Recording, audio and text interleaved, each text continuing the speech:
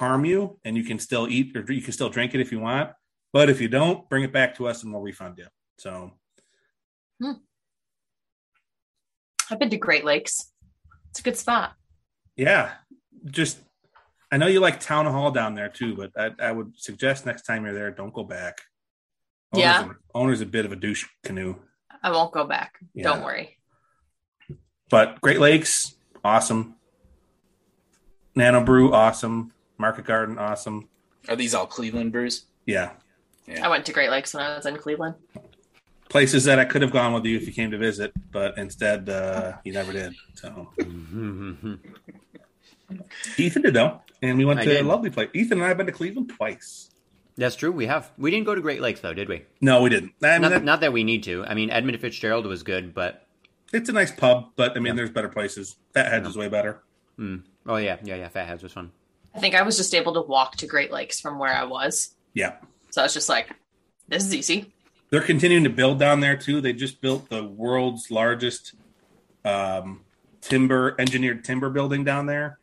So it's like a 15-story building, and it's not concrete. It's engineered timber. So it's like layers of wood pressed together. Oh. It's super strong, and actually it's kind of fire retardant too. It looks freaking amazing. Gonna have to check that out. I know, I want to live there, but it's probably probably only doctors live there. I don't know.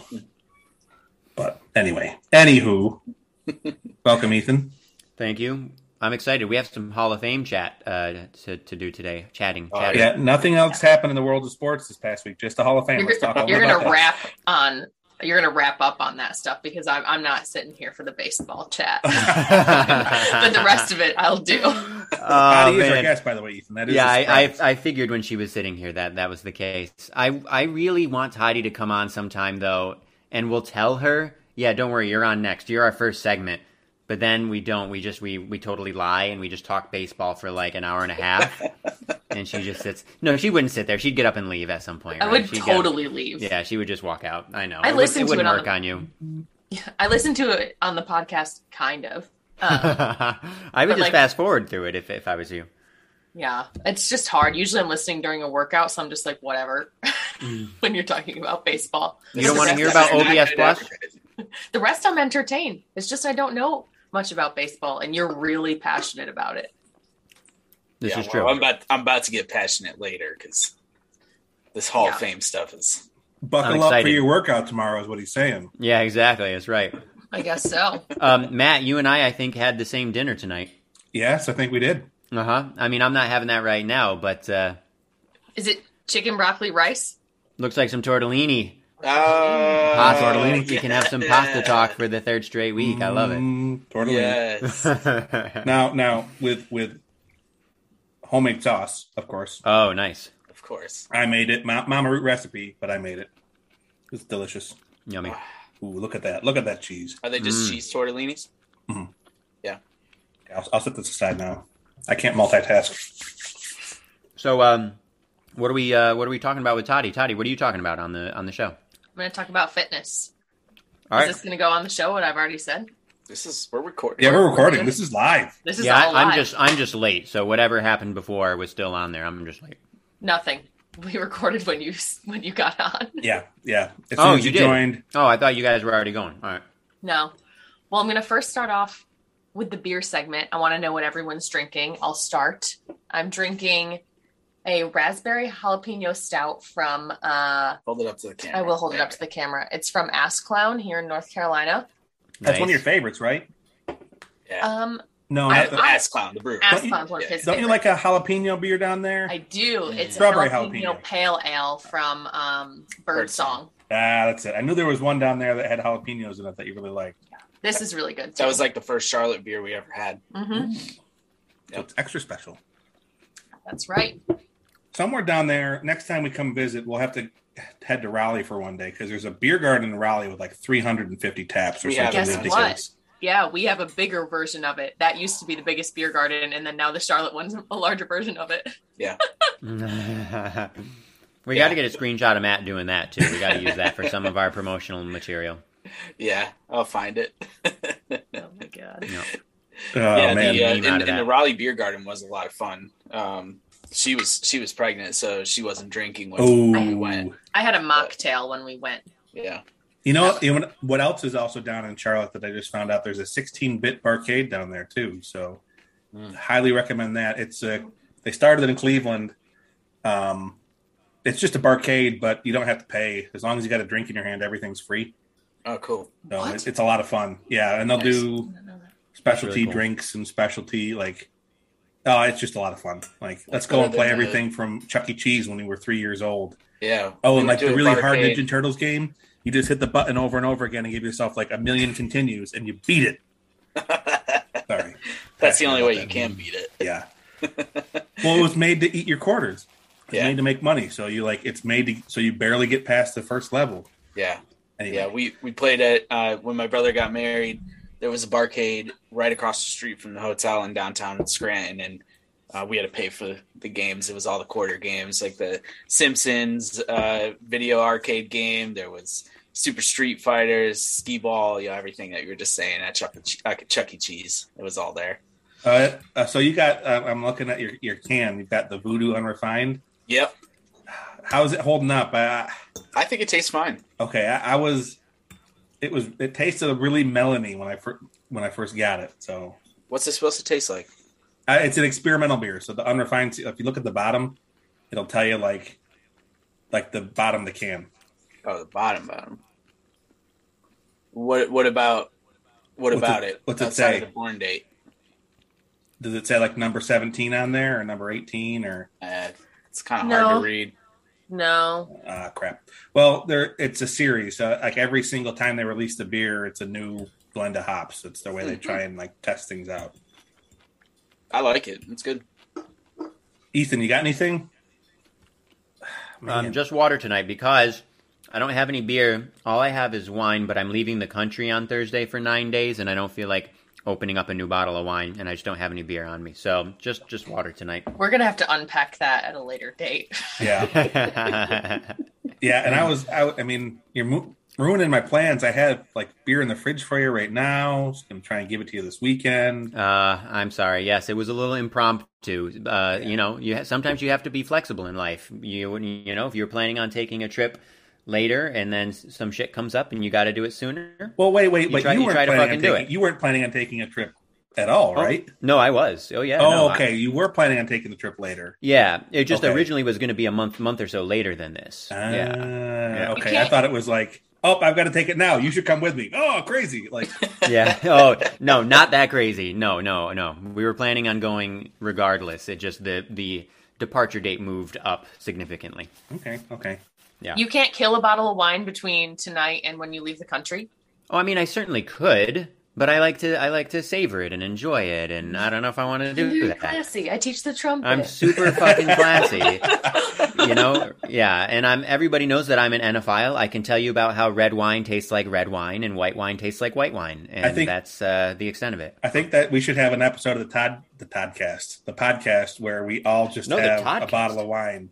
Yeah, anytime Toddy's on, it'll be the Toddcast. Yeah, or the toddycast. And we all have a bottle of wine, and over the course of the podcast, we all drink it. Over there, that would be actually really fun. Yeah, that would get rowdy by the end. Yeah, but come on, that's only like 4 drinks, right? Yeah, it's not bad. Yeah, I could do that. Yeah. I mean, I'm drinking a 15% stout right now. Yeah. So tell us about it. Bourbon barrel-aged blueberry pancakes. Bourbon barrel-aged imperial stout with blueberry, maple, and pancakes added. Oh, wow. And how much of that are you tasting? What are you actually getting? I'm getting all 3. I'm getting a little bit of breadiness in the pancakes. Definitely a lot of maple, and then a hint of blueberry at the end. Nice. Okay. And that wasn't still like last week? What? That wasn't. No, it's not beer? Still. No, this has got a little bit of a head to it. So. Well, this is from Other Half, right? They don't have those fucking amateur mistakes. Yeah, they don't fuck around. The only thing I don't taste is the bourbon, actually, which is kind of crazy. Oh, interesting. Good stuff. Yeah. Hey, can I lead into? You wanted to talk about the NFL playoffs. Well, I wanted to talk about craft cocktails while we were talking about beer before we go into the NFL playoffs. So I mean, that's probably a space where Toddy knows way more than we do. So yes, I'd like to hear that. Just a little quick thing, because over like COVID, my quarantine hobby became making craft cocktails. So every Thursday I've been making them for Colin and Tim. Not every Thursday. Sometimes I take the night off, but like if I was given the choice between, if I went somewhere that had craft beers, craft cocktails, nice wine, I like all of those things, but craft cocktails would be what I would go for. So I've loved being able to make them. And I wanted to see what your craft cocktail of choice would be if nothing else was available. Ooh, I love this. Ooh. Because I'm a big cocktail fan. I haven't tried that many, but I have had a number, and I love cocktails, so I love this. Matthew, you going first? Yeah, so I've only had it in a bar once, but they did it perfectly. Every time I try and make it myself, I screw it up. But it's called an Jack Rose, and it's my literary nut job friends. They're both philosophy majors. Found it. It's in a Hemingway book apparently, and Hemingway loved to drink it. So anyway, thank you, Gabe and Ben, for introducing to me. It's Applejack, which is apple brandy. Lemon or lime juice and grenadine, shaken up, and done the way I make it. It always tastes like freaking cough syrup. but when I had it at the bar, like it tasted like cherry apples, and it was delicious and fantastic. And then close second is if I don't know, because a lot of times I don't know, I'll just like look through the list and be like, oh, that sounds fun. A good Manhattan. Like if I can't figure out what else is on there, or if I don't see anything I want to try, just give me a Manhattan with something fancy in it. You know, some crazy bitters or, some crazy bourbon or rye. Yeah. I like that. I'm like, there's nothing worse to me than when I go someplace expecting to get a nice cocktail, and then all of the like cocktails they have on their cocktail menu are like filled with soda or just something like you could order at any bar. It's not what I'm looking for. I'm looking for something artisanal, like handcrafted, very nice. Mm-hmm. Needs to have a square ice cube or something. Well, so got it. A lot of places that do it right, it's like almost like a show. The first place I really like figured out that craft cocktail, there's a place in Cleveland in the Tremont neighborhood called the Spotted Owl, and it's this tiny little bar. The sign's like this big. It's a great place to take someone on a date. You go to their website. Oh, they changed their website. Oh no. They used to have like 5 rules on their website. It was like women only, women initiate all conversations. Like you can't use your phone to settle an argument. Politics and religion are encouraged. No kissing and no fighting, or something like that. Where like there are 5 rules. But hilarious. Like you walk in and behind the bar, they've just got this like 2 foot by 2 foot by 1 foot thick chunk of ice, and like you order a cocktail and they walk over to just like hack a piece off and then start carving it up in the middle of the air. And it was nuts, but it was awesome, and it was worth like the $12 I paid for it. I mean, now they've got like hardcore Mike Negroni Splagiato, which I don't know what that means, but there's a bunch of words on there, and like just like all this stuff, hot buttered rum with all this fancy stuff in it, like an egg flip. I don't know what an egg flip is, but it's got Scotch cream and a quail egg in it, and that sounds fucking amazing. Quail egg? Yeah. Wow. So anyway, sorry, I went off on a little tangent there. I want to go to the Spotted Owl. Everyone in Cleveland, go to the Spotted Owl. What's your drink, Owl Ethan? sounds awesome. So this is a hard one. I have several that I really love. He's the artist, everyone. Mm-hmm. Yes, that's right. Very classy. Very artistic, very classy. Hilarious genius. I haven't actually had that many cocktails because I kind of know what I like, and I usually get something, just based on these. But I'm with Matt in terms of like a good Manhattan or a good old fashioned. Like, I don't know how many people in our generation have those drinks on the reg, but like it's hard to beat those. Or any really good like bourbon or whiskey based cocktail that has maybe just a touch of something sweet. That's like balanced, right? You don't want it to be too sweet, because then that's just not so good, and you're not really appreciating like the actual bourbon or whiskey. But it's hard to beat those. I really, really love a super dirty vodka martini. So like vodka. Knew it. I knew it. Like really, you knew it? How did you? I knew you were going to say martini. Oh, okay. But listen, so a super dirty vodka martini is fucking delicious. You get the super cold vodka, which is just nice and refreshing. Throw in some actual like olive brine, like put in the actual juice and the actual olives themselves. And then maybe you might do, I think they do a little bit of bitters. I'm trying to remember. Is it a little bit of bitters? There's something, I think, at the end. But regardless, the super cold vodka, the olive juice, and the olives themselves, you get like that briny, like kind of salty flavor. It's like super cold. Delicious. Love it. And then, of course, we have to mention that sometimes, like on a weekend, and if you're going to brunch or you just breakfast or whatever, you can't beat a top-notch Bloody Mary, okay? I'm talking a Bloody Mary that has like some good fucking hot sauce, a hefty amount of horseradish, okay, is crucial. Some nice garnishes, get some good zing in that, some nice salty tomato juice. I've never had one. You've never had one? You've never had one I ever? don't like tomato juice. Oh boy. Ugh. Have We're you kicking ever him off of the watched show. Letterkenny? No, I haven't, but I fucking love Letterkenny. Oh, damn you They call it guys. a Caesar. A Bloody Mary is a Yes. Caesar in Canada. Well, and they do the use like Caesar clam contest. juice or something, or clamato or something. Yeah, that episode was hilarious. Yeah. We just watched that pretty recently, Yeah. so now I've been calling it a Caesar whenever we talk about a Bloody Mary. Yeah. Oh, that show is so fucking good. Matt, you got to watch it. Yeah. But You need what's to it watch with about? subtitles on, though. It's just What's it skits. about? Oh, okay.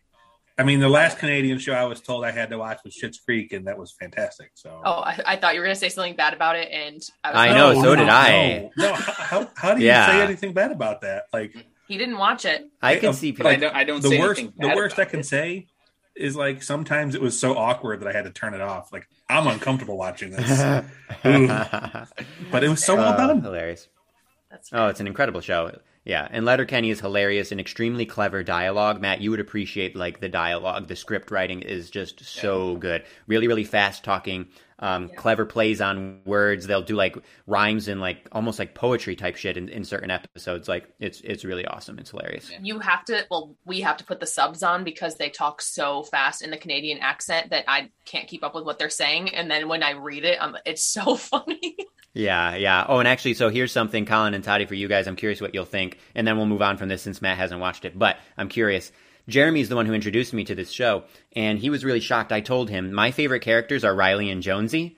I love Riley. Yeah, and Jonesy. and Jeremy was shocked that they're my favorites, but they're so fucking hilarious. They're just good-hearted like dummies, but they're so funny. Yeah. So, yeah, they're the best. They Yeah. are. Yeah. Yeah, I like all the abbreviations for every word. Yeah, sorry. I like McMurray. Oh, he's so good. He's so good. Yeah, Matt, you have to watch, and then we're gonna have just like a whole Letterkenny appreciation segment. It's just so good. The characters are like they're going just so on tour, distinctive. too. Is that right? They're Yeah. going to DC. Oh shit, I'm gonna have to try to go. That's amazing. Yeah. They were starting it right before COVID. I didn't know that. Okay. Yeah, because they were supposed to be in Raleigh in February, and now they're going to be in Raleigh when we're supposed to be going to Mexico for our reschedule. So we rescheduled for the same time. Yeah. But Now What you about have your to share cocktails, guys? cocktail. Yeah. okay, I'll make mine quick. Mine is a sugar-free margarita made by Diego at the Excellence Resort in Cancun, because then you can drink as many as you want and not be hungover the next day because of the sugar. Wow. That's. I like that answer. Very specific, very very certain. I like it. What about everything I make? Nice. You're not Don't Di- answer you're that. not Diego. I know. Yeah, that's a big fail there. You've got He's like, you're a not wife who's Diego. been making you craft cocktails for over a year. He needs to get me some more gear to make craft cocktails. So my birthday's coming up in Yeah, April. I need a don't- cocktail I don't book. get her any. I need a cocktail She has smoker. I need some of these Ooh. fancy ice machines because I don't have a smoker and I really want to make my drink is smoked margaritas. And if they don't have that, it'll be if it's got clear tequila in it and it's spicy, that's what I want. Or smoked or spicy or something like that. I That sounds awesome. I have a problem. I still can't really do tequila, but I had a mezcal drink with Mezcal's good. with the Landrys. Shout out to the Landrys. Last time I was home, and didn't think I was going to like it. It was great. Like, I don't know. You add that smokiness in there, and I can't remember what the mixture that they had was. It was some ginger thing, I think. It was great. It was awesome. Mezcal's good too. They tried to get me to eat the worm in Mexico and I wouldn't do it. Yeah. Absolutely not. And that reminds me real quick, since we have Toddy on the episode, we should give an honorable mention to the hot toddy, which is on like a cold winter night, a wonderful drink. It's bourbon Really and what? fantastic. I don't know what extra goes in the hot toddy. Bourbon, tea, honey, and lemon usually. You can add like other stuff to it, but it's That sounds so pretty good. soothing and delicious. Oh yeah, it's great. Oh yeah. Love that. That lead us into the playoffs. Yeah, because I'm going to leave my fitness talk for another day. So you can talk about the fitness. Okay. And you'll just have to ask me back on to talk about my passion of fitness. Yes, please come back on and talk fitness. Man, I had a great lead in too. I was like, man, Toddy, like when you don't mute me. Come on, don't do that. You better not mute. I'm not muting him. Why did you think Colin wouldn't mute you? What are you talking about? Oh, I thought I was being muted. Maybe I just am. Anyway, I was like, Aaron Toddy, Slander with all these great cocktails you're making, you probably just have to cut back on everything else you're eating, right? That is a good lead. That was That going to is be a my good lead. So TBD, to be continued for future. Toddy will answer that. Because I have a better lead into what we're going to talk about. And I just want to say, this is a tough time in the world. Like, COVID's happening. Trump was president. There's just a lot of really bad things. But I am so grateful to live in a world where Eli Manning has 2 Super Bowl victories, 2 Super Bowl MVPs, and Aaron Rodgers only has 1. I am grateful for that also. Yes. Absolutely. Keep idolizing your career 500 quarterback. It's okay. 1. Wow. Things are getting heated. That's right. Well, I wanted to talk about this because I don't get into sports that much. Wait for it. I root for the Giants because of Colin, but I don't really care if the Giants win or lose. I root for the Panthers because they're in Charlotte. Again, don't really care if they win or lose, but I'll have fun with it. But I really dislike the Bills, and I really love Patrick Mahomes because he's my fantasy quarterback. So when Kansas City won the other night, I was so excited. It was after 10 p.m. Yeah, we were laying in bed watching it. And I leaped out of bed, screaming and dancing at a time when I would usually be asleep, if I'm being honest. Can you push this chair away? Wine rack excited. No, I don't think I could do the dance. She was spinning her arm and I was so because Bills fans, I mean, my entire Instagram feed is just littered with Bills fans because being from upstate New York, a bunch of people are Bills fans, and a lot of people that I don't want to see their team win. So they just are posting incessantly Bills, Bills, Bills, and then the Bills lost, so that was huge. And then I just love watching Patrick Mahomes play, so it was extra huge for me, and that was probably the most hype I've been for a game ever. I mean, it was phenomenal football. That too. And I fell asleep during the afternoon game, the Bucks Rams game. I fell asleep, but I guess that was an awesome game too. But yeah, there was both games had insane 4-minute stretches that were 4-minute game stretches, not 4 minutes in real time. But yeah, both games had some insane things. And then even the day before that, those games were good. I know obviously Matt didn't end the way that you wanted to, but they were good games and just an awesome weekend for the NFL. That's for sure. Watching Brady come back was huge. I know people don't like him, but he is the GOAT. So I also respect watching him play, and watching him come back like that so quick was insane. But I mean, Matthew Stafford, baby, finally won a game that mattered. Now put him on a good team and let him thrive. Can't fucking win in Detroit. He had weapons in Detroit. He just had the Packers in the Division 2. So. Oh, stop it. No, my friend, good friend Matt in Cleveland made a comment during that 2-minute stretch for the Bills Chiefs game. I think this must be what it feels like to be on cocaine. It's we were so keyed up and scream it was. I mean, 4 scores in 2 minutes. It was nuts. That was such a fun game to watch, even though it wasn't the outcome I wanted. But yep, I think Mahomes has never had to play a game on the road in the playoffs. Isn't that nuts? Yeah. How long has he been in the league now? It's only a couple of years. This is his 4th year, I think. 4 years, yeah. Yeah, and I think they've won their division every year, so. Yeah. So it usually always has to go through Arrowhead. Yeah. Wow. But man, the league's worst special team unit blew it for the Packers.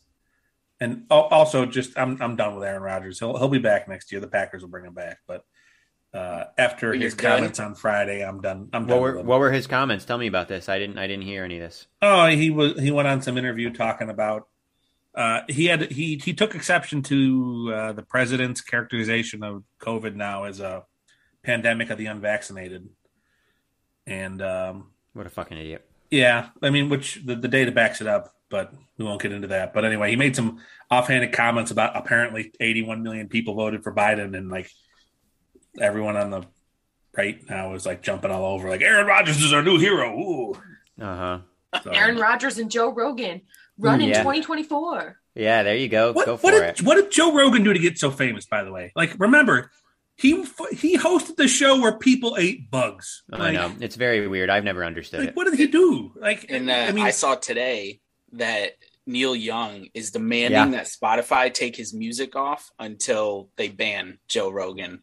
Or Because get of rid vaccine that. So- misinformation. I don't even think it's get rid of the episode. I think it's they need to preface that it has misinformation or something. Well, apparently they already have rules from what I know. And they've taken like 20,000 different episodes off of Spotify, but they won't take that big they one won't take down. that episode. but Well, he's father also of their biggest contract ever. So Yeah. yeah, I mean, but like, what has he done? Like, he goes to UFC fights and goes, "Whoa!" Like, I mean, what does he do? Like, And why when do people listen to him? was it last winter when Texas had those like real cold spells come through and they had the snow and everything, and he has that like big arena or whatever, and guess who didn't let anybody in there?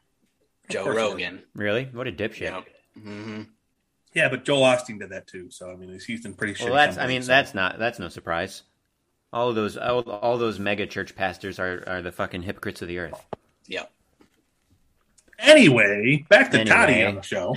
Yeah, Toddy, so good to finally have you on the show. Well, we got through the playoffs a little faster than I thought, so I can talk a little bit about fitness if we're ready for it. Well, wait. I want to ask you a couple other things about cocktails first. Like, We can do that. what's the craziest thing you made, and what's the best thing you made this past year?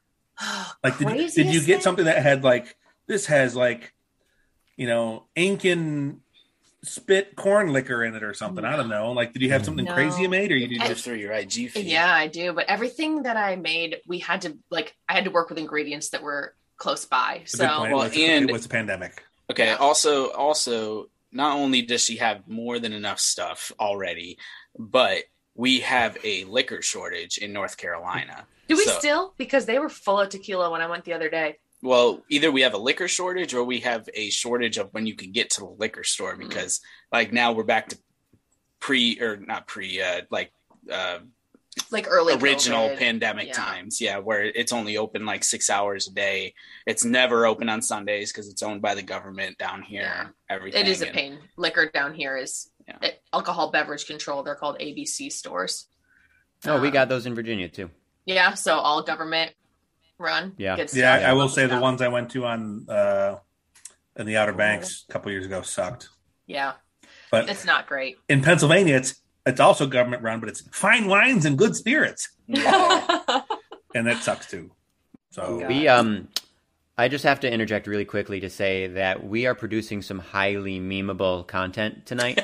So I think we're going to have to go viral. So between Matt's facial expressions and his random exclamations and voices, and then just now when Colin was talking about all patronizingly about how Toddy has enough stuff already, the eye roll that Toddy did in the background was fucking flawless. Remember So, the podcast episode a couple weeks ago where I think the first one when we came back from break, and you said that you wanted science to come up with like a way to make a sound for how loud your eye roll is or whatever. 'Cause Yes. you did an eye roll at Matt. That's Yeah. right. That's You have right. some good eye rolls yourself. Yeah, that's right. Yes.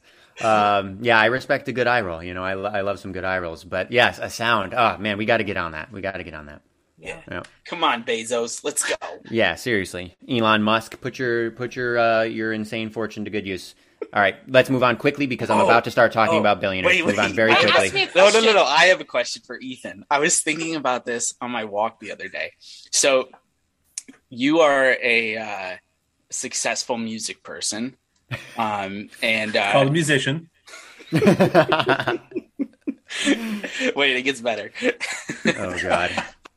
So I want to know. I want to know what your opinion is on student loans, and given the fact that you willingly went to school for all of these years, racked up the loans that you did to do something that you love. Like, I'm legitimately wondering, like, what are your thoughts on, like, not just Biden, but anyone that could, potentially waive student loan debt for people? Like, I feel like you'd be for that, but at the same time, I feel like you're kind of being a hypocrite because, like, you knowingly put yourself in that debt, knowing that you probably weren't going to get a big payday out of it, Right. Sure. Well, first of all, Toddy, do you want to be here for this conversation? Oh, yeah. Would you rather talk about this. fitness? You're going to stay? Okay. Mm-hmm. I'm going to try not to talk too long about this, which famous last words, I guess, when it's me, isn't it? But so totally a fair question. There's been lots of chatter about that in the last few years, rightfully so. Here's the thing. It's not just me. It's the majority of people in our generation. But I want to know you specifically. And I will talk about me specifically. I will. But there's some necessary background here. Okay. There's necessary background here. Our generation, our entire generation, and the current young generation, by the way, Gen Z, has essentially been held hostage. Okay? We were taught for our entire childhoods, as are the kids in Gen Z, that if you want to, achieve a lot in your life, if you want to have a successful career, a successful life, the best way to do that is through higher education, is through college, okay? And yet, we know that tuition has gone through the roof since, late 80s, early 90s. The percentage, I'd have to pull up the charts. I'm not going to take the time to do that right now. Maybe we can post a link in the description or something. Twice the rate of inflation. Yeah, it's not even close. Like the rate at which tuition has increased is far beyond anything else in society. Basically, what happened, as far as I'm concerned, or as far as I can tell, colleges realized what they had on their hands, an insane demand, and they realized that if they all just jack up their prices, nobody's going to have any choice, and they're just going to make a ton of money. Then you also have your private loan companies and your government people they're not going to try to stop it because they're getting massive paydays too, right? The government, they are treating our generation and our student loans as a huge profit center. Instead of taxing people like Bezos and Musk the way that they should be taxed, instead of erasing those fucking fortunes that should not exist, we are their profit centers, our generation. Okay? So the first thing is to say, Colin, that our generation was fucked regardless. Obviously, there are lots of people who have gotten lucky. People who came out of wealth, people who managed to get full scholarships where they went to school, people who went to community college and then state school and were able to keep things, cheap or whatever. And that's great. That's awesome. Wonderful. In my particular case, I knew what I was getting into. I knew that I would just pay the minimum amount for the rest of my life, pretty much. I would pay the minimum amount every month for the rest of my life. But I did also hope in the back of my mind that this country would eventually come to its senses and do something about this. We're talking about more than $1 trillion. This is like a national crisis. We're talking about an entire generation of adults who are completely handicapped in what they can do. There are headlines out there talking about how millennials are... they aren't buying homes the way previous generations are, but they're buying homes together. Like, ooh, what an interesting new way of investing in a home. That's not what's fucking happening, but that's how the headlines will put it. People are doing that because they can't afford a home on their own, right?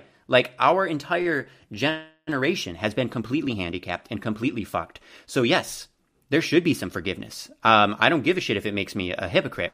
We're talking about, can you imagine the benefits if you all of a sudden free an entire generation to start actually spending money where they live, to start buying homes, to spend at their local stores, at everything, their cafes, their music teachers, their grocery stores, their fucking restaurants, whatever. Okay? When people have more money, when the working class has more money, they spend it. It goes into the economy. Do you know what happens when rich people get more money? It sits in their fucking brokerage accounts. It doesn't do shit. It just their numbers just balloon up and it doesn't do anything. They don't do shit. So yes, there should be forgiveness, especially because even if mine didn't really get forgiven, there are also numbers about this out there.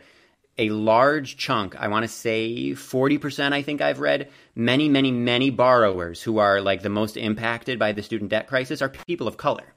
So this is also an issue of systemic racial issues, right? So yeah, it needs to be addressed. Biden, he made his promises and he's not following through on them. I'm not surprised. He's a corporate politician just like the rest of them, except for Bernie. I think Bernie's probably the only one who would have actually delivered on it. Maybe Elizabeth Warren. Of course, that's actually that. If the Senate was the way the Senate is, then nobody would have delivered on it because Manchin and Sinema are enjoying their little spot in the limelight too much. So if the Senate had been what it had been, then nothing would have gotten done, regardless of who was president. But yes, even if I were to have to pay my loans for the rest of my life, I think there should be massive forgiveness for the majority of people. I think it would be a huge positive for society. And you tax the rich people, which is what we should have been doing all along. And then you also have to make college like affordable again. It's absurd and it's not sustainable. When I was at my doctorate at Eastman, for those who don't know, I did my doctorate at like a really famous music school, right? And I was there from 2015 to 2018. So remember, it's almost been 4 years since I was gone. When I was there, and the undergrad expected cost of a year was like $62,000, tuition plus room and board plus everything. And people are like thankfully it was not nearly that much for me. But people are sending their kids to these schools. Now it's one thing to do that to a music conservatory. That's pretty fucking dicey, but that's happening everywhere. Right. And like, forget about the Ivies. They're way higher than that. And you have people what, Matt? They're not. They're not quite that high, but I bet they are. I'm going to have to pull up the numbers. There's no way Eastman is more expensive than Harvard in terms of its overall expected cost. We'll have to pull up the numbers. Point being, we're talking about 50, 60 grand on the reg for colleges these days. When we were in undergrad, it was in the 40s. Not sustainable, morally disgusting, morally reprehensible. That's the thing that keeps getting lost in this conversation, I think. People talk about it like, oh, blah, blah, blah, blah, blah, this is what it is, and yeah. It's fucking disgusting. It's immoral. It should not be in existence. It should not happen. Like, people should not have to go into an insane amount of debt to try and, like, further their lives. Forget about me. Forget about music. Talk about just Gen Z people, okay? Take me out of the equation. I don't care. Like I said, I'll pay mine for the rest of my life. But it's morally, it's unacceptable. So I did hear that Biden was able to forgive student loans for anyone disabled. There was something small he did. Yeah, something small. Not huge. Small in the grand scheme, but sure, I'm sure it made a difference in some people's lives, and so that's great. But when you're talking about 1.7 billion out of like 2 trillion, we're talking about peanuts. So I'm not super impressed. I mean, it's good. It's better than literally nothing. So yeah. But I'm not going to sit here throwing a party about it or getting all excited about it. No. So anyways, that's my take. You guys are free to disagree with me and completely and say whatever you want. But Ethan, I paid off my loan. Well, that's one of the classic arguments. Why should I have to pay taxes to pay off your loans? Mm-hmm. So let me address this. Most people who make that argument are in our class. They are people in the working class. It's not their taxes or your taxes. If you are one of these people listening, it is not your taxes that would be paying for this, that would be paying for student loan forgiveness. Sorry, bud, but you don't make enough money. The government ain't actually going to be fucking taxing you like that. You are not paying all of these huge costs that the Republicans scare you about. You're not the one paying for it. The rich people are the ones going to be paying for it. Now, that's one aspect of it. The other aspect is the principle of it. And that I kind of get. Some people, here's the argument, right? So forget about the money aspect. The principle of it, the morality aspect of it is some people say, I had to do my loans, I paid my loans off, everybody else should have to. So there's two arguments. Number one, sure, you can say that and maybe that's valid. Number two, do some self-reflecting. Do you want to be the person in your life? Do you want to be a person who goes through something difficult and thinks that everybody else should have to go through something equally difficult just because you did? Or do you think that maybe we should try to make life better and easier for people? So you have to decide for yourself which one you want to do. As far as I'm concerned, even if I had paid off all of my loans right now, and I've paid plenty over the last few years, and if I was to pay for the rest of my life, I would still say, who cares? Fucking forgive them. Like, I personally do not want to be this type of person who thinks that somebody else should have to go through something really shitty just because I did. To me, that's fucking stupid and not at all moral. Now, in America, where we value, individualism and rugged individualism and personal choice and bootstraps, which is all a bunch of fucking bullshit, as we've talked about before, and I'm not going to get into that because that'll be another 20 minutes. You have a lot of people who they do believe that just because they went through something difficult, everybody else should have to go through it, that it builds character, blah, blah, blah, blah, blah. It's like, you know what? It's 2022. Leave those arguments in the 1800s. Okay? We have the resources to make life really, really like so much better for everyone. And there's no excuse to not be doing it. So that's my thought. Ethan's Politicast. Thank you. Well, okay, when I talk for like 10 minutes straight and then there's just silence, I mean, come on, you got to have something to say. So, I in umbrella agree with you, Ethan, but there are certain things I still will kind of push back on you. So do it. Yeah, go, because we should have other perspectives here. So, cost of attendance for a SUNY school is less than $10,000 in 2012. And what is it now? For a year. I'm just saying in 2012 when we were in school. So yeah, you brought up the example of schools like you and I went to that were 40 or 50,000 a year. There are affordable options out there. That's not to say that they shouldn't be more affordable. I'm not saying that. I'm not saying that like they could be more affordable. I think they should be more affordable or free. But where I guess where I kind of get caught up is like, I had it going, and maybe this is because I'm the spawn of two accountants, but like I had a plan going into college knowing that, all right, I'm going to take on this amount of debt and I'm going to average with the career I'm going for this salary is when I graduate, and therefore my debt's going to be manageable and I can pay that off in X amount of time after I graduate. Yeah, that is because you were spawn of two accountants. Because imagine someone someone who had two parents who were just like working in a restaurant or something like that and didn't grow up with the financial knowledge to put that in practice. Even though my parents were smart and tried to like instill that knowledge in me, I was still like, I'm going to Syracuse University. I don't care that it's over $50,000 a year. And that as a marketing professional, I was going to come out making $30,000 a year. I was like, I want to go there. So I'm going to. Like, also when you're 17, 18 years old or whatever it is that you make that decision, your brain is just not fully developed. Yeah, and like seriously, most people are not able to take on, like understand the consequences of their actions at that age. But I feel like that's too easy an out for our generation. Like, oh, I didn't understand it. Like a promissory note's a promissory note. Like I knew that. Like, yes, Matt, I am. Matt, your argument is valid. Toddy is just saying that. No, and I agree with her. I mean, okay, all right. I agree with her. Not everybody understood it as fully as you and was as thoughtful about it. That so, but what you're saying, of course, is valid. But that's where I wonder. Like, I do get that there's such a push for everyone, especially when we were in high school. Like, you got to go to college. Like, and it felt like guidance counselors were judged on the percentage of their kids that went to college. When, in all honesty, there were either people who didn't need to go to college because they should be headed for a trade, or other end of the spectrum. We had a couple kids in our graduating class that were like whiz kid computer programmers.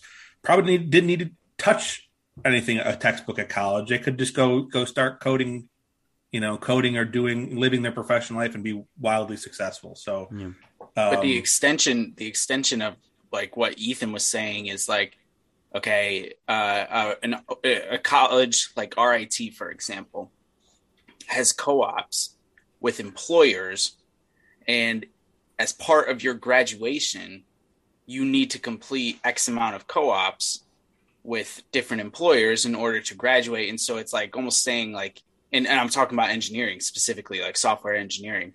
And so they're basically telling you like, you can't just come from high school and start working for X company.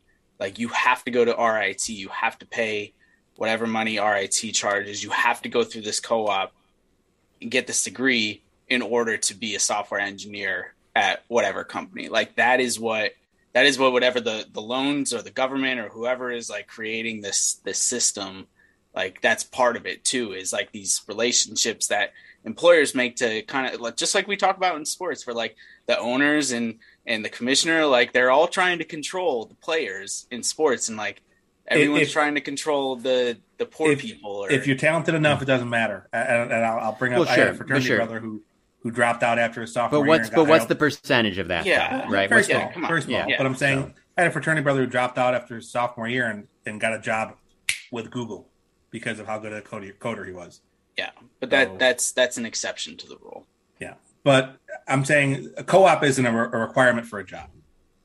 A co-op makes it a lot easier. I'm not saying that. I'm saying as part of RIT's degree, engineering degree, it is a requirement. I partnered with them when I was working with a company in Syracuse. Like they had to have X amount of co-ops in order to graduate. Yes, but also as a co-op, you get paid. I mean, I earned $22 an hour as a co-op.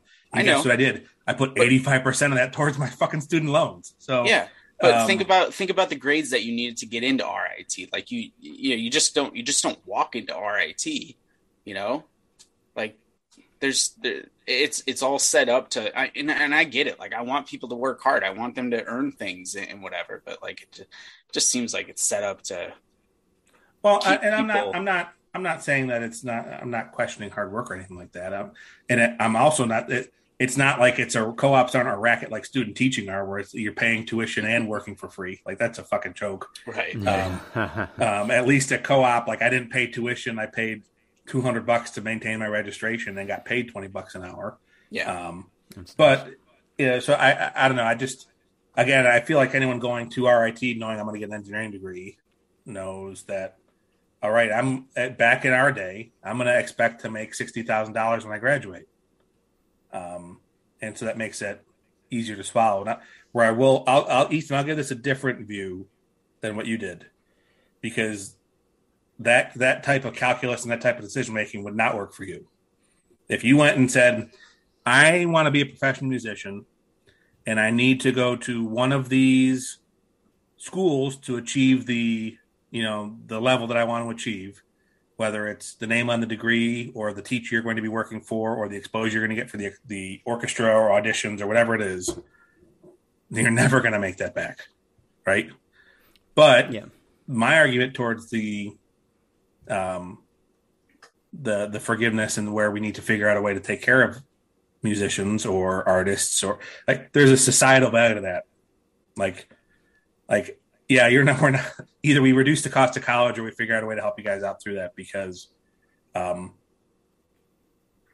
don't know, we want to encourage and value the development of our art and our culture. And I mean, just think about it like in terms of the WPA and the Depression. Like, the government spent a bunch of money for public murals and public works projects, but there's a value to that. There's still statues you can walk by in Cleveland and look at the giant guardians of transportation, which are now the namesake of the Cleveland baseball team, that were built during the WPA in the 1920s, 30s, or 30s, 40s, and 50s. There's still my dad who had a WPA job in the late 60s, or I guess early 70s. There is value to that, and there is, I think, unfortunately, not everyone's going to realize that that's something we want to invest in as a company or as a country and as a culture. But I'd say it's important to encourage people to go into the arts. It's important, and part of that should be making education more accessible and affordable. It should also be like, if we truly wanted everyone to enter college with the same plan that you did, where you knew, like, you fully understood the weight of the loans that you had and like fully understood how much you were going to make coming out of college, we would teach things like that in school. And there was nothing like that. We learned nothing financially. In high school. Supposedly very good. Yeah. No. So I agree that wasn't covered, but I also laugh every time someone says, high school should have taught us how to do taxes. Brr. Guess what? They did. We did do it in 12th grade with Mr. Burr in economics. It was part of the unit. We did do taxes. Like stuff like that. I laugh because we did go over that kind of stuff. People just either didn't care or don't remember. Maybe you had a good teacher. I think, yeah. I mean, so I don't remember that at all. So the problem with that, Matt, I get your point. The problem with that though is when are you going to actually start paying taxes? You're not going to remember what the fuck you learned in 12th grade by the time you have to start paying taxes on your own. That's the first piece. I was paying taxes when I was 14. Oh yeah, because you did your Wegmans thing. All right, and the farm and you did it on your own. Your parents weren't just doing that for you. Well, no, my dad helped me with a 1040 EZ, and there was no tax bracket. Okay, I was in the lowest. Now, my larger point is that taxes are an easy one for people to latch onto when they're talking about that. But as far as I'm concerned, forget about taxes. There should be stuff taught just like for basic financial literacy. Like Matt and I have talked about this, just like knowing shit about like retirement accounts and investing and things like this. We learn nothing. Mm-hmm. So like for most of my adult life, and I think many people in our generation and most people in the working class in general, if they have any extra money, it's just sitting in some savings account. And chances are it's in like a big time Bank of America type savings account where the annual percentage yield is fucking garbage because people don't know, because we are not taught this shit. Thank you for saving with us. Here's a nickel. Yeah, exactly. Yeah, exactly. Like that's the shit that should be taught. Taxes are easy enough to figure out. I think that's just easy for people to latch onto. That should not be used as the example, in my opinion. These larger aspects of financial literacy, we aren't taught anything. And you talk about like how does the working class stay in the working class? Why is it so hard for poor people to not be poor anymore? That's part of the equation. Yep. I'm with you. Yeah. I'm a Bank of America. Well, you need to find a different bank, dude. Bank of America is garbage. Listen, Yeah. first off, you said it too. First off, I already know all this. Yes, I only use it for my checking, and because there's a ton of branches around and everything, I'm good. All right. Now, Ethan, we did also go in Mr. Burr's economics class about how savings interest rates are affected by government T-bill rates and the interest rate that the Fed sets, and how that influences the amount of available money. Yeah, okay. And let me ask you, Matt, how many people from our class from that year do you think really remember that? You do, because you have your weird fucking steel trap or whatever of a memory, whatever the phrase is. Yeah, and I'm concerned about how much you remember and how much Ethan and I don't, and you drink more than we do. What happened here? Exactly. That's what I'm saying, Toddy. Like, and I know we've discussed this many times. We know my memory is only good for music and baseball, but still, I would be willing to bet that the vast majority of people who learned that shit in 12th grade don't remember a fucking lick of it. I have no idea what you're talking about. I remember my economics teacher saying just like this, voodoo economics. That's all. That's it. That's all I remember. That's all I remember him saying. I don't know what we learned in econ. Amazing. I mean, I will tell you, the one time I did a study in college where I spent 4 hours in a MRI tube and they were imaging my brain. And I did really, really well on the IQ test I had to take before. And then after, they were like, you have a really big brain. Can we use you in another study and your images in another study? Can you sign this? And I was like, yeah, sure. So I don't know. Maybe that's it. So that big fucking head is good for something. They said I had a really big brain. I've got it on a CD, actually. They gave me images of my brain on the CD. I'll have to dig it out for a future podcast. All right. Very nice. On Burning that note, CDs. I'm going to let you guys talk baseball. Yes. Oh, yeah. We still got to go there. Get out of here. Yeah. Good to see you, Toddy. See Bye. ya. Bye. Thanks for having me. Bye, Toddy. I'll send here. you your mug soon. Bring this chair back. Thank you. Bring this to Tim. Yeah. All right. All right. Well, we don't have a ton of time for Hall of Fame at this point. To clarify, though, I don't disagree with you, Ethan, and I know I'm in a privileged situation. But no, it's still good to get. White dude. It's still good to get because I don't want my perspective to be the only thing here. It's important, and it's important to know that there are people like you who were super, super pragmatic about it, and it's important to know that I wasn't, but I did know what I was getting into. And like I said, if the whole rest of the country got to get their loans forgiven and I had to pay mine for the rest of life, I'd be fine with that because it's the right thing to do. It's a moral thing for me. Let alone a basic economic thing that would be huge. But your perspective absolutely needs to be said, and is important. So, also, I hope my sarcasm was dripping when I said about the thing about I paid mine off, because It was very dripping. Yes, it was very Okay. Your clear. face alone was amazing. Yeah, your face. Yeah, exactly. Okay. Yeah. So David Ortiz, newest member to the Baseball Hall of Fame. What do you guys think? Hot takes. Fuck David Ortiz. So, Kyle, well, you're the one who was all fired up, so why don't you get us started about this? What do you... No, well, I mean, I could rant forever, and if you guys want me to, that's fine. I guess this answers the question of what gets Colin fired up. Finally.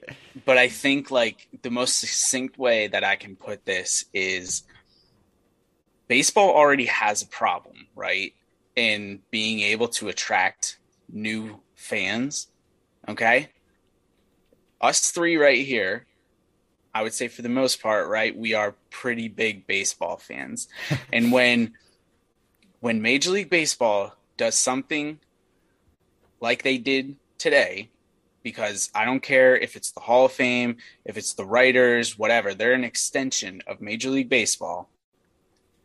When they do something like this and they essentially keep out the two best players, pitcher, position player, that played for our generation, like when And we also were like kids. top 10 of all time. Yeah.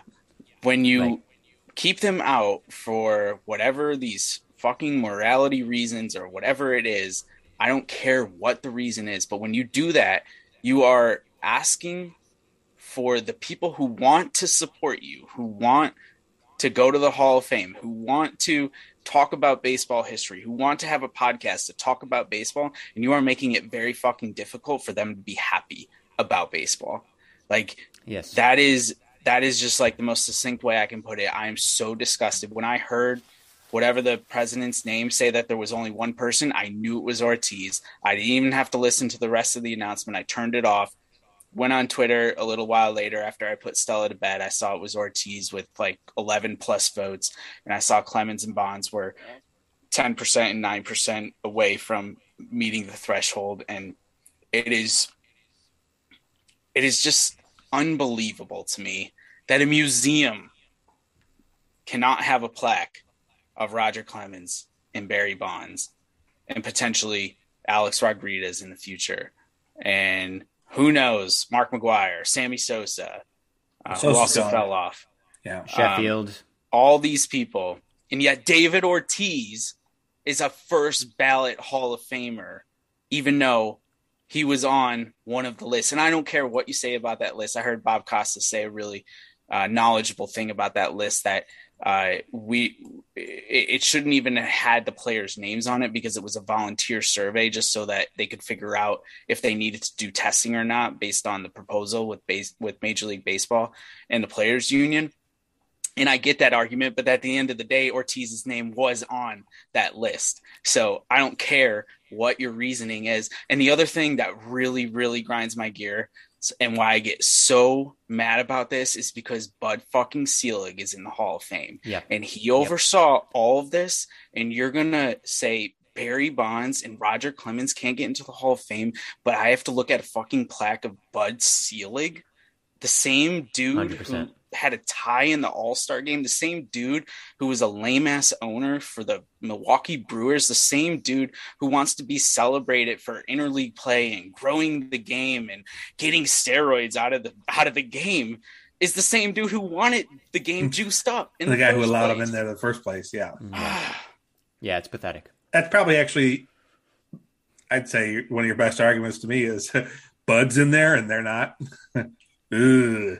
That really strikes down a lot of arguments I may have against it. Mm-hmm. Mm-hmm. Yeah, I mean, I obviously agree with everything you said, Kyle, and there's a lot to unpack here, and I don't know if we'll have time. Maybe we continue into it next week some more, because there's so much to be said with the Hall of Fame, and we haven't actually talked about it on the pod, really.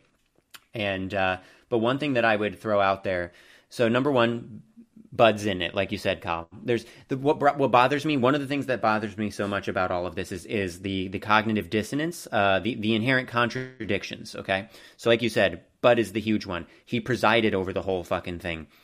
He allowed all of the steroids to take over the game, and then he didn't do shit to like fix things. He did not guide things well. It was already a huge issue by the time testing started. Like he was fucking incompetent. And he's in the Hall of Fame, and that's just insane. Like the buck stops with him. He was the fucking commissioner. So we talk about the steroid era and how frustrated we are about it and how it affects baseball's image and baseball history, blah, blah, blah, blah, blah. The dude who literally runs the fucking sport, who ran the sport for that whole era, is in the Hall of Fame. And yet the players aren't going to be. So that on its own is insane. But then let's also talk about what you said, Kyle, about David Ortiz. He was on the Mitchell Report. Now, granted, yes, the Mitchell Report was like never supposed to be released, and it was leaked, and it wasn't when testing was like officially there, blah, blah, blah. But how do you reconcile this? His name was actually on that list. Clemens and Bonds never failed a test. A-Rod, he served his time. He served a year-long suspension. Okay? Ortiz never served anything, but he was on that fucking list. They all did it. They all did something. So they are drawing these really arbitrary and illogical lines. It makes no sense. It makes no sense at all. The only thing I can think of, really, is when it comes down... Well, number one, people just don't think like this. They don't care if it's illogical. But I think also part of it, David Ortiz is Big Papi, and he's beloved, and everybody loves him, and he's big and smiley and happy. Clemens, Bonds, and A-Rod are all like universally despised. Big Papi is smiling and happy until he's getting shot in clubs in the Dominican. Well, sure, yeah. I mean, but that's obviously a crazy I'm just saying, outlier of a story. Yeah, he's not as innocent as people think his squeaky clean reputation is either. But Yeah. Well, Matt, I know what you're saying. I'm not refuting what you're saying. Yeah.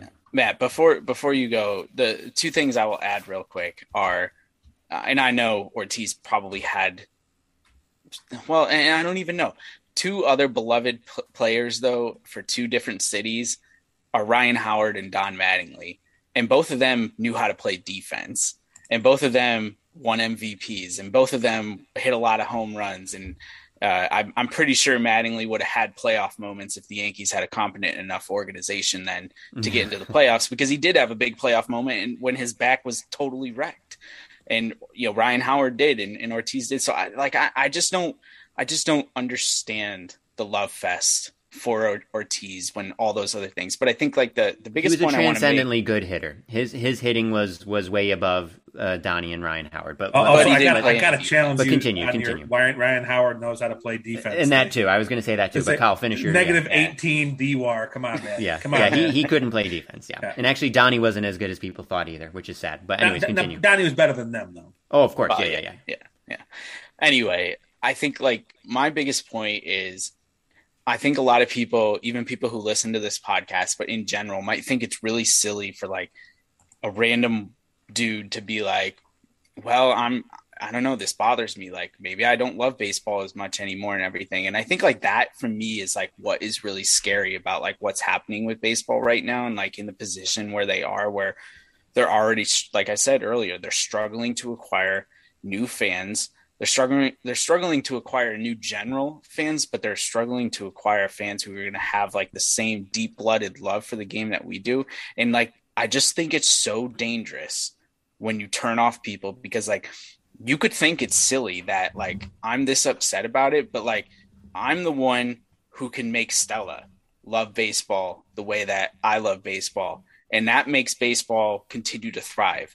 Baseball, if they continue to do what they do, is going to end up like boxing or like horse racing or like hockey, like where nobody gives a shit about it. And like that for me small, is scary. Small but devoted fan base. Sorry to everyone who likes hockey out there. I don't think boxing and horse racing are equivalents to hockey. Sorry, just saying that. I'm going to get beat up if I let that go. You fans know how to fight. But they were big sports. They were popular, and they're just not anymore. And I get it. The world changes and there's more sports out there now and everything. But like, that's what really is sad. It's scary. It's like these are the people, us right here on this podcast, that Major League Baseball should be concerned about. And yet they have this like big morality march that they've been on for 15 years now. That seems like it's never going to end. And it's like, okay, well, you're just going to keep turning away people who love the game because you're going to try to make us feel like the people that we watched with our own two eyes didn't do anything to, be worthy of this museum where it's just a plaque. Yep. Like, Also, one more shout out. Hockey is the one major sports league that is expanding right now. Just saying that. In Canada? In Seattle and Las Vegas, buddy. All right. Hilarious. There's one other thing I want to say really quickly about the Hall, because I'll be very curious if any of our listeners have any strong feelings on this. So one of the other really frequent arguments about the Hall and about, like, you know, not voting for steroid era people is, you know, oh, they cheated and they're a stain on the history of the game, and baseball history is so glorious. Here's a newsflash for you. People have been cheating forever, always, forever. It was just different in different eras. That's number one. Number two, you want to start talking about, like, morality and good people. Do you think, like, Ty Cobb and Rogers Hornsby were particularly good people? No. They were fucking assholes. And you have assholes throughout baseball history. You had tons back in the early 1900s, and need I remind you, baseball didn't segregate until 1947. And it took another... Desegregate. Desegregate. Sorry, bad word slip up. Baseball did not desegregate until 1947 and didn't finish, right? The last team to have a black baseball player was the Red Sox in, like, 1961 or something. It was 60, 61, 62, something like that. Okay? Yeah. So you had people for decades in baseball who actively, like, did not want to have other people play the game, right? You had actively, truly racist people. It was also just part of the time period. We're talking about the first few decades of the 20th century. But this idea that baseball history is just full of these, like, golden boys, like Mickey Mantle or whatever, there's these narratives. And of course, we know that Mick was not a great guy. There's these narratives of, like, oh, this small town farm kid who just worked really, really hard and has, you know, he has amazing back muscles and he's so strong and he can run really fast. I'm thinking of that famous Lou Gehrig picture. And, like, there's these narratives, and it's like, dude, we're talking about white men in America in the early 20th century. Think about white men now, okay? Things have come a long way, but, like, it's still pretty bad. Do you really think that, like, the majority of these people in the 1910s and 20s and 30s and 40s were, like, paragons of goodness? Like, no. Like, there have always been shitty people. So throw your morality argument out the window. We're talking about baseball. We're talking about the ability of the game. There's always been shitty people. There's always been cheating. You got to get rid of those arguments, but people won't. Well, I mean, it makes me interested to see in 15 or 20 years, do Carlos Correa and Altuve have hordes of voters? Verlander, hordes of voters not abstaining because they cheated. Yeah. Because that, to me, is a hypocritical argument. And their cheating was egregious. Yeah. You know, just as much as steroids in its own way. Those same writers are going to be like, oh, they served their time, even though they didn't serve any time in suspension. They'll be like, oh, they served the public, you know, the bashing. Rewind even closer. Beltran. Yeah. If Beltran gets elected, which I think he will. He should. He was an incredible player. Yeah. Then to me, that torpedoes any argument that writers or like myself would have. Like, if I'm going to support Beltran, which I think he should get in, then how can I make a more argument that Clemens and I mean, honestly, Colin, and I know I'm a stick in the mud with you guys about this all the time, but I thought they'd get in. I did. You did? Okay, Yeah. I didn't think they would. I thought they'd get in. I think this is like their punishment, is they got their 10 years on the ballot, they didn't get in, and the Veterans Committee will put them in someday. It's just a matter of when it is. See, I worried. Like, they're supposed to be on a ballot in December, I heard. This coming December. And I worry that it's going to be like, it's us and younger people who are like, we don't care. But I feel like those committees are usually older people, and I feel like they're going to be even more harsh. Like, that's what I worry about. That could be. That's true. David Ortiz only had 55 career WAR, by the way. Just saying. Yeah. Well, yeah, because his defense was so garbage. I know, but he was a transcendently good hitter, and he had a lot of really big, famous moments in the playoffs. That's enough. That's enough to sway, most voters. He's a joke. Such a clown. Well, so also Colin, just going back to Ryan Howard, he only had 14 career WAR, so he was really good for a couple of years there. Yeah, or a really good hitter. Philly, he was a really good. Yes, he was a really yes. good hitter. Beloved in Philly. Yeah, don't doubt that. Yeah. No, I'm not. Well, there's more. Probably not tonight, but it would be interesting to maybe unpack more about the Hall next time, because I do think that there's more to be said on Hall of Fame voting in general and standards and the opinions that people have about what should the Hall of Fame be, basically. Can one of you look up really quickly? Maybe this will be our last thing. What did let's take Bonds, because he's probably the closer comp to A-Rod. What did Bonds get on his first ballot? I think A-Rod ended up with like 34%, just under 35. Bonds. Is that secretly why you're so mad? Oh no. I mean, I think A-Rod will get in eventually. Barry Bonds, first ballot Hall of Fame vote percentage. Let's see. About 36, 37. Okay. So he's about the same. Yeah, about the same. That's super interesting. I wouldn't have expected that because that was in 2013. Matt, are you seeing that? It looks like Clemens got 37.6 and Bonds got 36.2. I didn't. I'm only seeing this year's stats, which actually Schilling dropped down to 58%. Well, he wanted to. He wrote a letter to the voters telling them not to vote for him. Yeah, So, but I think Vizquel dropped down to like 30-something% or 20-something%. yeah, he had a huge drop, but he's had some well-publicized off-the-field issues, which that would actually be something not today, but we could talk about that when we're talking about like the morality clause and everything like this. Maybe there should be some lines. Maybe that is the line, but that's something for next time, I think. Yeah. I don't know. I think A-Rod will get in at some point, but again, I did think for the longest time that Bonds and Clemens would eventually get in, and yeah, here we are. Yeah. Yep. It's crazy. Super sad. Uh-huh. Super sad. Yep. Well, Matt, you got something? On that note, super sad. Tortellini for the win. Tortellini for the win. Absolutely. Matt and I both had tortellini tonight. 2 out of 3 ain't bad. R.I.P. podcasters are on the Team Tortellini. Oh, R.I.P. Meatloaf. Oh, don't make me get started on that. That's one of his songs. Oh, is it right? Is that right? Bed. Yeah. Bed. Yeah. Okay. That's fine. I thought you were like Team Tortellini or something. It was a Meatloaf song. Probably wouldn't have been surprising if it was. All right, boys. We'll see you after Costa Rica. Yes, absolutely.